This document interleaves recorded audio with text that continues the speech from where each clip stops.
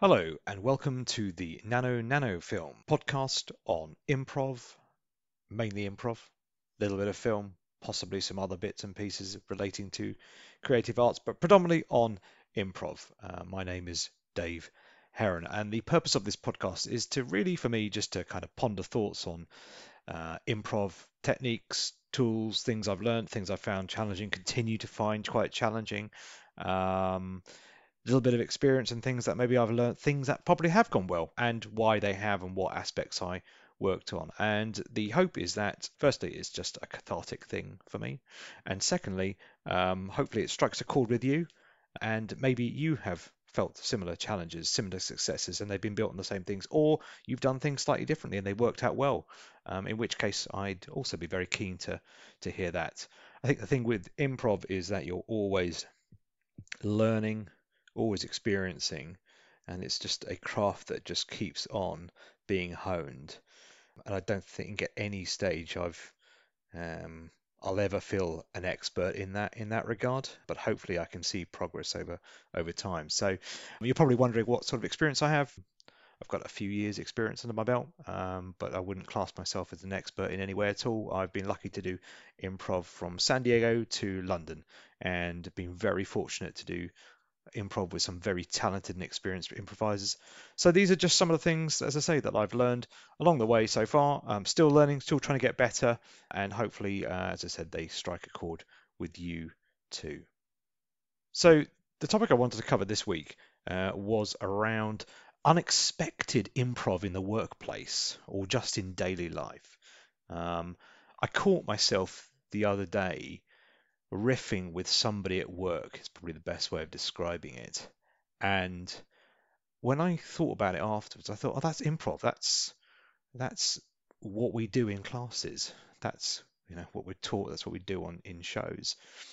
And the setup was that this person was describing how difficult it was to take requests from different stakeholders at work, and described the situation as being in the middle of a road where cars are going one way and other cars are going another way. And then I said, yeah, but that road is probably like a superhighway with 5 lanes of traffic one side and 5 lanes on the other. And we both laughed. And then he added to it and said, well, maybe it's a bit like Spaghetti Junction when actually the cars are going in all manner of directions and you're right in the middle and you're trying to work out who needs what, who's going where, why they're going that way. But what I found myself doing afterwards was reflecting on that and thinking that that was me doing improv in the workplace, and that was him doing improv in the workplace and probably not even realizing it. So I thought more about other things that I talk about or people have spoken about, people, not necessarily people in my current workplace, but places elsewhere and people working in other organizations. And there was one where a friend of mine working in another organization was describing their senior management at the workplace, and they described them as children in a creche. And then I jumped in and said, well, yeah, they probably can't eat properly. um, which had nothing to do. I don't, God knows why I added that, but it's just random. But then he added and said, well, yes, they're very demanding. They're throwing things out all the time. They have to be helped to eat. They have to be spoon-fed stuff. So he was building on the idea of eating properly. And then I said, of course, they're really overpaid as well. So there's this kind of sort of class status. They expect you, like almost like a private school creche system. And what we found again was that we were just building on these sort of, I guess, a gripe that he had in his organization. But we were building on that in an improv way, a yes-anding. It was all derived from his feeling of it as well, of course, a sense of, I guess, kind of frustration.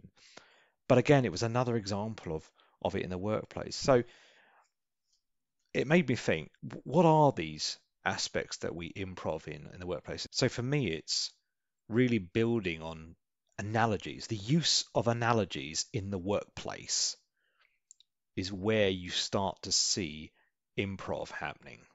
So somebody takes a situation that they're experiencing right now and formulates an analogy to describe that.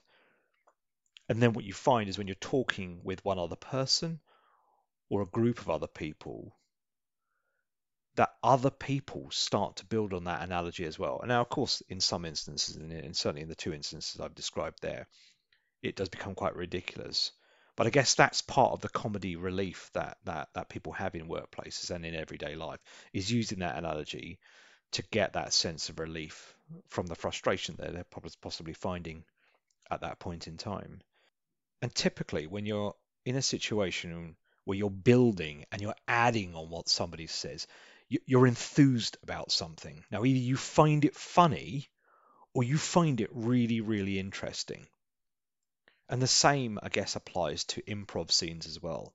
It's very difficult to do a scene where your character, and to a certain degree, maybe by some inference yourself as well, but you can dissect the two. But your character has to be interested and enthused as well to be able to build on the scenario that you and your improvising scene partner are trying to do. You've got to find it funny. We've got to find it really interesting, and that makes it easier to build on it. There was another example in a previous organization I used to work in a number of years back, where a colleague of mine described the process at work and the different roles and responsibilities in that, and compared it to a pie making factory. Now, it wasn't a pie making factory, it was some form of banking and finance, but described it as sort of a pie making production line. And when he said that, he then said, well, let me go into that in more detail. I'm talking about, you need, if you had a pie making factory, you need to have somebody who made the pastry, somebody who did the crimping on top of the pastry, somebody who did the filling. And then I said, well, what if you then had different fillings? You had you had a meat filling, or you had a veggie filling, or you had an apple pie filling. And then somebody else in job said, well, what if somebody then puts the wrong filling in? And then we use that analogy to describe how a process might be broken between different handoff points. But the point is that actually really wasn't particularly a funny conversation. But what it was improv. It was people building on the analogy, taking what was said before them and adding to it, so creating that world where the analogy still was a true reflection of what was actually happening in their workplace, totally different sector. And it was something that they were able to recognize and build on and share with each other as well. And that's a key part as well. When you find that people are building on your analogies in the workplace or in everyday life, they're sharing that experience with you. And that is kind of what you have on stage when it goes really well as well. You've got scene partners who are sharing that experience. And that, for me, is probably one of the most beautiful things about improv. It's so different to stand-up comedy. It's so different to singular public speaking because it's a shared experience that you can talk about with people afterwards. So that's something I thought I'd just share this week with you. Improv in the workplace. I'm sure there's plenty of analogies, and I've caught myself now catching them as they begin to appear. But anywhere where you're having a conversation with somebody and you're both yes-anding and you're adding to it, and that conversation is building and building, and in some instances it might be funny. And there you've got improv comedy. In some instances, it might not necessarily be funny, but it's a shared interest. And there's a bond between you and that other person.